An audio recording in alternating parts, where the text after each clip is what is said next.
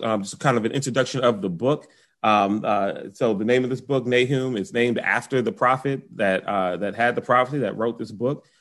He was from Elkosh, which is a little known city. It's not like a well-known town. As a matter of fact, there's several. There's a lot of doubt, very little known about it, and a lot of doubt as far as where it actually is. On the map. His name, Nahum, means consoler. It means comfort, which is odd given the tone of the book. Although I guess, given the tone of the book, it's probably more comfort for Judah, the southern kingdom, which was split between Israel and Judah, as they were constantly oppressed by the Assyrians. And so while the message may not necessarily be comfort, the fact that God is prophesying the fall of Nineveh, which is the capital city, which is the capital of the Assyrian Empire, and they had been oppressing Judah and Israel for quite a long time. This is now prophesying the fall of Nineveh, so it could be comfort for Judah, despite its tone and its wrath as a book. Now, so they say it's been written anytime between 663 and 654 BC. Remember, we were studying how there was a little bit of just not the ability to kind of really pinpoint an actual date when Jonah was written. So we had a range there too.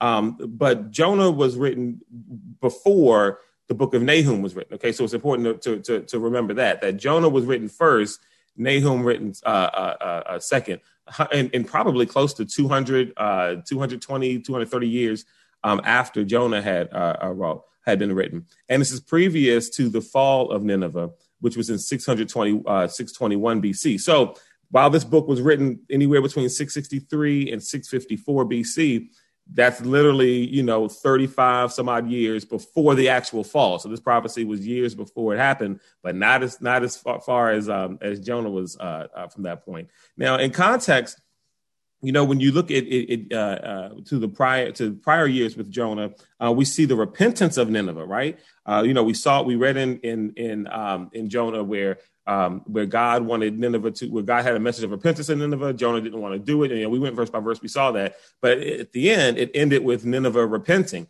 I mean, an extreme repentance. Remember, it was like they said that from everybody, from male, female, old to small, all had on grieving cloths, and even the animals. They even had the animals in these cloths and stuff like that. And so we saw this extreme repentance from Nineveh. But in Nahum, a couple hundred years later, we see that Nineveh went back to its old ways and now are going to face the judgment of God. Okay, and so that's the state of Nineveh now, where prior we saw this extreme repentance and God's wrath was withheld. But now we see in Nahum that Nineveh went back to its old ways. And now they're facing judgment. And this is a great point for all of us, even before we start the book. Please, we should make sure that we do all we can as far as self-reflection, as far as making sure that we have accountability in our own personal lives, to make sure that we don't think too highly of ourselves as if we can't find ourselves in the same craziness, same ridiculous situations that God might have delivered us from before. You ever find yourself, you don't have to admit it if you don't want to tonight, that's fine. Or you can just confirm it within yourself, where you find yourself in the same situation that God kind of got you out of before. And it's like, well, I kind of knew that I shouldn't have been, you know what I mean? And so you find yourself repeatedly in that kind of same thing. And this is exactly what happened here with the people of Nineveh. So we got to make sure, I see here, we want to make sure that we don't have this lack of self-awareness, or that we don't have this taking things for granted, that we find ourselves in these repeated patterns where we're living in a certain way or doing a certain thing, and then God's been faithful and God's been just, and He's been pulling us out, and the next thing you know, we fall right back into the same thing, and then right back into the same thing. Sometimes God will pull you out of a financial mess, and then these same spending habits will get you right back in the same financial mess,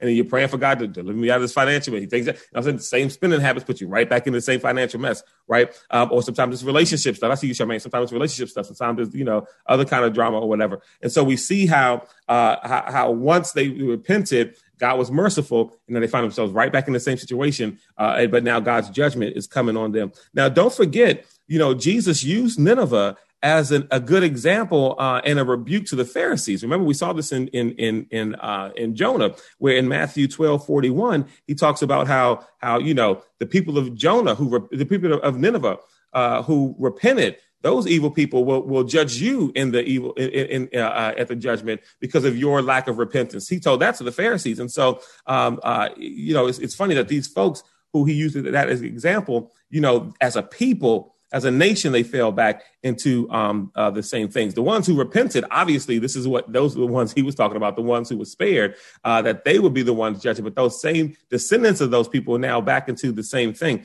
And it's interesting. And here's another lesson for us. The same way the lesson is not to think too highly of ourselves. I think there's a lesson in this book, too, that we should not let time don't let time and space, don't let time desensitize you to what God has done for you or what God has brought you from and how his mercy rescued you and what he spared you from. I mean, sometimes it's like, the further removed we get from something, it's like we forget where we've come from, or we forget where God has delivered us from, we forget what God has done for us. I mean, they're not too far removed, it being 663 or 654 from the book of Jonah, from what we see them here in Nahum. Like, they're not that far removed. You read through the Old Testament and you see so many times where maybe it's an altar built or the instruction is to tell the generations and tell the children what the Lord has done. And so there's a telling of the story of what God has done that helps us to remember, what God has done in our lives. And every now and again, we got to make sure that we tell ourselves that story. Don't forget what God has done. Don't forget where God has brought me from. I cannot forget how God has placed me where I am here. And you tell your children and you tell your children's children what God has done for your family, so that there's that memory of what he's brought us from. And so that we don't fall into this forgetfulness that oftentimes happen when it comes to time and stuff like that. So several themes that we'll find here in the book. One theme is God's judgment.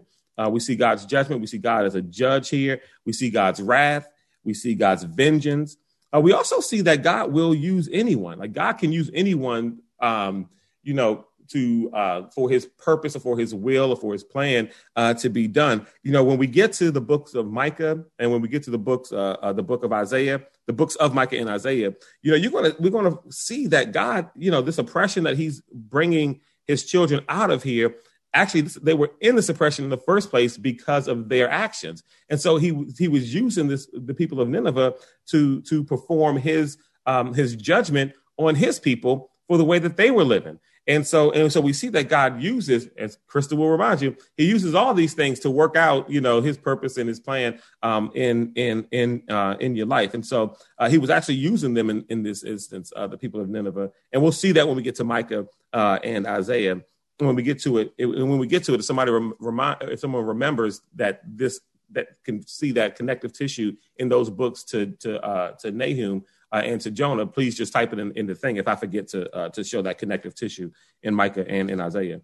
Also, a theme in this book that's kind of like a principal bridging theme that we can get out of it when we read it is our appreciation for God's mercy and our appreciation for God's long suffering, for our appreciation that God doesn't handle us the way he has handled people in the past, and that we are under mercy and that we are under, this period and this time where there's grace and there's mercy and there's forgiveness and there's time to get it right. And so we thank God for that. And we'll see that throughout this book, because when his judgment comes, his judgment comes. I see you, Mom. So let's start in Nahum. This is going to be, again, one of our verse by verses, because, it's pretty short. And we should be able to read through it tonight with all these themes in mind. So we'll read through it together. Chapter 1, verse 1. And I'll probably read to about 8 and take a break and go through a few things. Here we go. Verse 1. This message, I'm reading from the NLT too, by the way, the NLT. He says, this message concerning Nineveh came as a vision to Nahum, who lived in Elkosh. Verse number 2 says, the Lord is a jealous God, okay, filled with vengeance and rage. He takes revenge on those who oppose him, continues to rage against his enemies. Verse 3, the Lord is slow to get angry, but his power is great. Watch this. He never lets the guilty go unpunished. He displays his power in the whirlwind and the storm. The billowing clouds are the dust beneath his feet. At his command, the oceans dry up and the rivers disappear. The lush pastures of Bashan and Carmel fade, and the green forest of Lebanon wither. And in his presence, the mountains quake and the hills melt away. The earth trembles and its people are destroyed. Who can stand before his fierce anger? Who can survive his burning fury? His rage blazes forth like fire, and the mountains crumble to dust in his presence. The Lord is good, a strong refuge when trouble comes. He is close to those who trust him, but he will sweep away his enemies in an overwhelming flood. He will pursue his foes into the darkness of night. And so when we read this, by the way, and I didn't really realize this until I was reading a couple commentaries on the book of Nahum. It is almost considered in some cases literary art. And you can see that in how he's describing how powerful God is. It's almost as if he's right. Some now, not poetry in the way that we consider it, but some commentaries we even consider it, a form of poetry, the way that he wrote it, the way he talks about how the billowing clouds are the dust beneath his feet and the commands of ocean dry up and the rivers disappear. Just look at all this descriptive language that the prophet is using to describe God, and how he's using a lot of natural things. He's using mountains and clouds and whirlwinds and storms and mountains and hills and fire and all this, and mountains crumble to dust in his presence. He is using a lot of literary stuff to explain just how great and how powerful God is. And he uses a lot of language talking about, I see you see a great imagery. You're right. Really good writing here. And he uses this to reveal God's character. We learn a lot in these first 8 verses. He talks about how God is jealous. And we learn that when we read the commandments. When we're back then, he's talking about, I am the Lord your God, and you will have no other God other than me. We've seen that before. And so we see the jealousy. I am your God. There's no other God above me. He does not tolerate idolatry, right? And so we see the jealousness of God in this. We see he says he's, filled with vengeance and rage, right? He says he's got this anger and he's got this rage, and who can withstand when God is, when God is angry? Who can stand against that? But yet he also says, watch this, slow to anger. Okay. And so he says he's got this vengeance and this anger, and who can withstand it? And then this and then that. He says, yet he is slow to anger. And we saw him, watch this, with these same people in Nineveh. We've seen him slow to anger in their story where he didn't want to destroy Nineveh. He sends Jonah to say, hey, you got to tell them to repent. You got to tell them to repent the way that they're living, right? And so he does that. And so we've seen him slow to anger, and now we see his judgment coming on them. And when we talk about him being slow to anger, that's where we thank God for his mercy, that he's slow to anger with us, and that he's long suffering, and that he's patient. I know Charmaine lives right. And so Charmaine doesn't need the patience and the mercy of God. I need it all the time. And it's funny because there's that C and I were talking about this song. I can't remember the name of it now. Oh, that song, Holy Water, where at the bridge they says, God, they says, I don't want to abuse your grace. God, I need it every day. That's me. It's like, it's like, I don't want to abuse his grace, even though I am in constant need of his grace and of his patience and of his mercy. Thank God that even in all the judgment and the anger and the jealousy and the rage that we see in these first 8 verses, that he also mentions that he is slow to anger. And also we see where God will will enact revenge and things like that. That it's not up to us. We don't have to do it. That it is God who will avenge things, and it is God who will get that revenge. And so we personally don't have to seek that on others. So now we'll jump to 8. You know what? Let me read 7 again. And when you get time, because it's such a short book, read through this again. I mean, just the imagery and the language that is used is really is like literary art. Verse 7, he says, the Lord is good, a strong refuge when trouble comes. And we thank God for being a refuge when trouble comes. Watch this. He is close to those who trust him, and how he is close to the ones who trust him. That though, there's the Psalms that, Lord, those who know you trust you and know that you will not forsake the ones who seek your face. That, listen, and sometimes when you're going through things in life and you feel like you are alone and you feel like you are separate and you feel like that no one's with you, you have to remember that the Bible tells us here that he is close to the ones, watch this, who trust him. And so we see that in 7. And so even though you may feel far away, understand that's just your feeling. It doesn't mean you are far away. So let's jump to verse 8.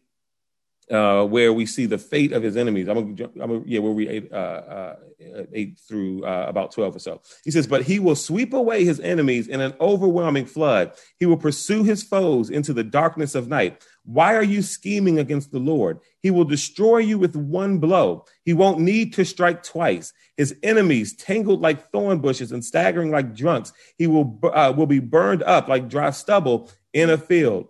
Who is this wicked counselor of yours who plots evil against the Lord? Again, all of this literary greatness of Nahum as he writes this. He says, who is the wicked counselor of yours who plots against the Lord? This is what the Lord says. And so now he's going into what God says. Now, watch this. I do want to talk a little bit about this where I'm not saying anything as far as Nahum and how he felt about the people of Nineveh, but it's easy to imagine that he probably didn't like them almost the same way Jonah didn't. And because listen, you weren't going to find many people in Judah who liked the Assyrians because of the oppression and because of what they did to them. And so, that's probably also reflected in his writing too, almost rejoicing at the wrath of God coming on his enemies.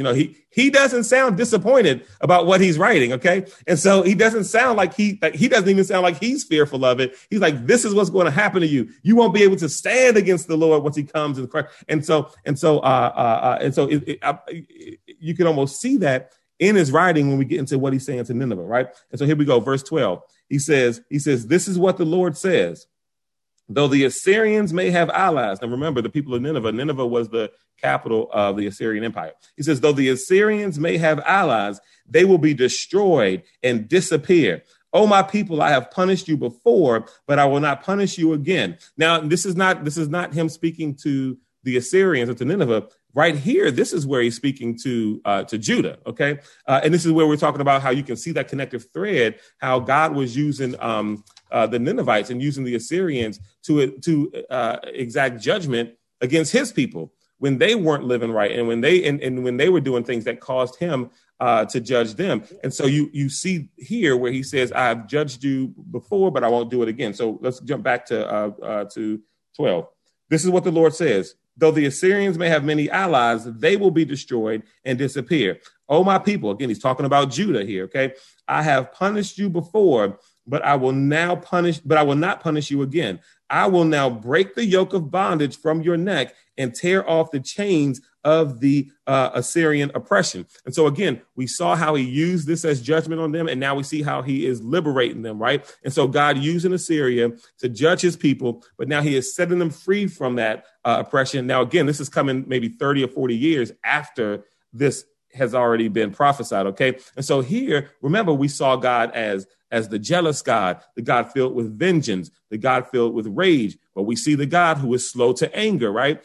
In the fact that he was slow to anger with the Ninevites, right? But now in verse 13, we see another characteristic about God that we're learning from him. God as a liberator. God is one who will set you free. We experience as far as being set free from sin and how we've been set free from the curse of the law and all these things that we've been set free. And even in your personal life, if there are things that are holding you down and things that you feel have you in bondage, that listen, you're not a slave to any of that. And it may feel like you're in bondage, but he's already liberated you and have already set you free. We have to learn how to walk in our freeness. We have to learn how to walk in our liberation. Who the Son sets free is free indeed. And so we're no longer held bound or captive to anything. And so we need to, some of us tonight need to sit down and read through some of these things and get some Bible verses about God being a liberator and really take into our spirit inside of us that we are free and that you have been set free and that there is nothing that is holding you back and so maybe it is an experience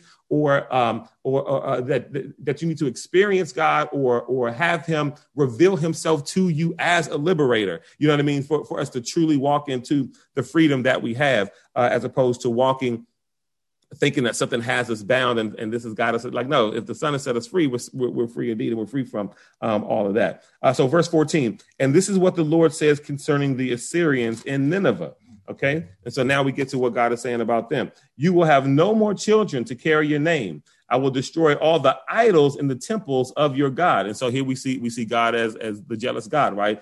I will destroy the idols in the temples of your God. I am preparing a grave for you because you are despicable. He says, look, a messenger is coming over the mountains with good news. Now, this is him speaking again to Judah. He says, he is bringing a message of peace. Celebrate your festivals, O people of Judah. So we see how he's switching back and forth, right? And fulfill all your vows, for your wicked enemies will never invade your land again. They will be completely destroyed. Now, here's his message to Nineveh as we jump into chapter 2. He says, your enemy is coming to crush you, Nineveh.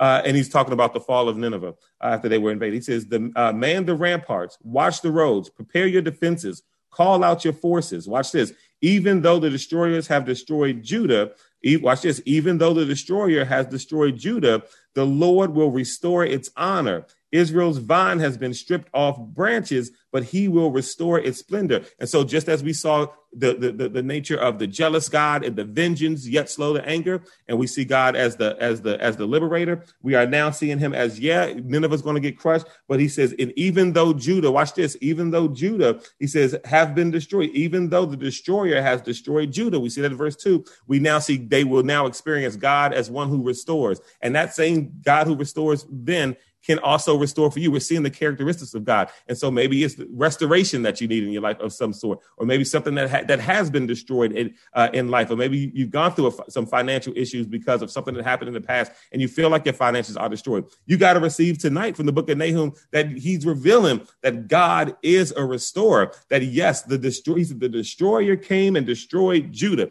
that the destruction you felt in whatever area of your life you felt that destruction, yes, it was real, and yes, it happened. However, God can restore. And we see it right here where he says, even though the destroyer has destroyed Judah, the Lord will restore its honor. Israel's vine has been stripped off the branches, but he will restore its splendor. And so, listen, we talked about slow to anger. You may need to receive that about God. Somebody on this call right now may think that God is too mad at them and God don't want nothing to do with you. He's mad. He's upset. No. Slow to anger. We need to receive his mercy, right? We talked about God as a liberator and as a restorer. Verse 3.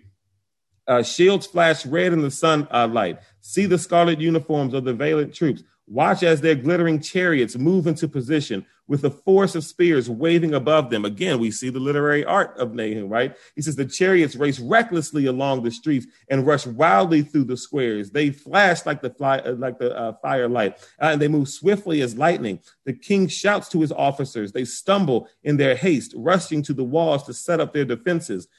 He's prophesying what's going to happen to Nineveh. He says the river gates have been torn open. The palace is about to collapse. Nineveh's exile has been decreed, and all the servants, girls, mourn its capture. It says they mourn like doves and beat their breasts in sorrow. Nineveh is like the leaking water reservoir. People are slipping away. Stop, someone shouts, but no one even looks back. Loot the silver, plunder the gold. Do you see this literary art? Loot the silver, plunder the gold. There's no end to Nineveh's treasures. Its vast, uncounted wealth. Soon the city is plundered, empty, ruined. Hearts melt and knees shake. The people stand aghast, their faces pale and trembling.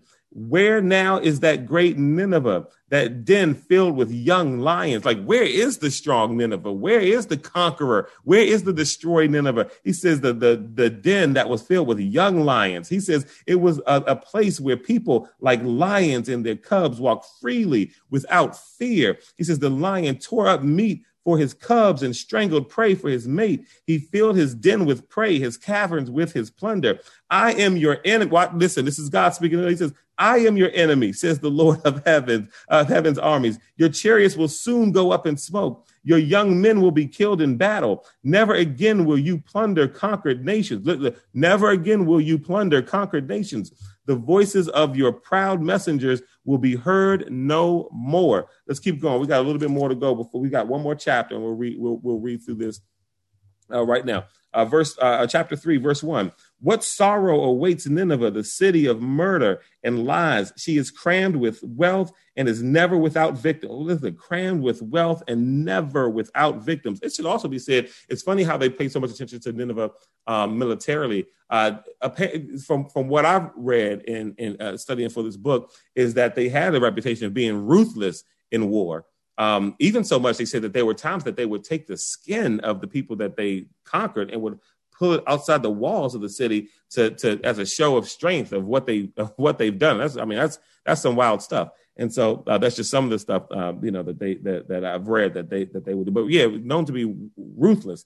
And so now they say, well, yeah, that's when they say, well, where are the lions and the young cubs who used to walk freely without fear? He says, verse 2. Chapter 3, verse 2. Hear the crack of whips, the rumble of wheels, horses' hooves pound, the chariots clatter wildly. See the flashing swords and the glittering spears as the charioteers charge past. There are countless casualties, heaps of bodies, so many bodies that people stumble over them. All this because Nineveh, the beautiful and faithless city, mistress of deadly charms. Do you hear this literary stuff? Mistress of deadly charms, enticed the nations with her beauty. She taught them all her magic, enchanting people everywhere. I am your enemy, says the Lord of heaven's armies. Thank God for his mercy and that we are friends of God, we're children of God, that we are not any longer enemies of God. That's what shout for. And I have to believe a lot of times when we talk about identity, we talked about that in some of our teaching, that who we are, that God doesn't look down on us and say that he is our enemy. That he doesn't say that. He says, and now I will lift your skirts and show all the earth your nakedness and shame. I will cover you with filth and show the world how vile you really are. All who see you will shrink back and say, Nineveh lies in ruins. Where are the mourners? Does anyone regret your destruction? Like, who's mourning for these people? I'm telling you, they were ruthless. And so, Judah didn't like them. Something tells me there were others who felt the same way about Nineveh and the Assyrians as well. But says, who will regret your destruction? Are you better than any city of the Thebes? He says, situated on the Nile River, surrounded by water. She was protected by the river on all sides, walled in by water. Ethiopia and the land of Egypt gave unlimited assistance. The nations of Put and Libya were among her allies. Yet Thebes fell, and her people were led away as captives. Her babies were dashed to death against stones in the streets. Soldiers drew dice to get the Egyptian officers as servants. All their leaders were bound in chains. And you, Nineveh, will also stagger like a drunkard. You will hide for fear of the attacking enemy. All your fortresses will fail. All your fortresses will fall. They will be devoured like the ripe figs that fall into the mouths of those who shake the trees. Your troops will be as weak and as helpless as women. The gates of the land will be open wide to the enemy and set on fire and burn. Get ready for the siege. Store up water. Strengthen the defenses. Go into the pits and trample like clay and pack it into mold, making bricks to repair the wall. But the fire will devour you. Meaning, go ahead, get ready for it. Store up your water. Do everything you feel you need to do. Go ahead and do it. Verse 15 says, but the fire will devour you. The sword will cut you down. The enemy consume you like locusts, devouring everything they see. There will be no escape. Remember, Nahum doesn't seem sad by any of this, right? I mean, this is because again, all this oppression and stuff, this is now them being delivered from it. So he seems happy this is happening in Nineveh. He says there will be no escape. Even if you multiply like swarming locusts, your merchants have multiplied until they outnumber the stars. But like a swarm of locusts, they strip the land and fly away. Your guards and officials are also like swarming locusts that crowd together in the hedges on a cold day. But like the locusts that fly away when the sun comes up, all of them will fly away and disappear. Your shepherds are asleep, O Assyrian king. Your princes lie dead in the dust. Your people are scattered across the mountains with no one to gather them together. There is no healing for your wound. Your injury is fatal. All who hear of your destruction will clap their hands for joy. Come on, Nineveh was not like. It says, all who hear of your destruction will clap for joy. Where can anyone be found who has not suffered from your continual cruelty? And so we see how God's judgment on Nineveh now, he was slow to anger because of Jonah's work.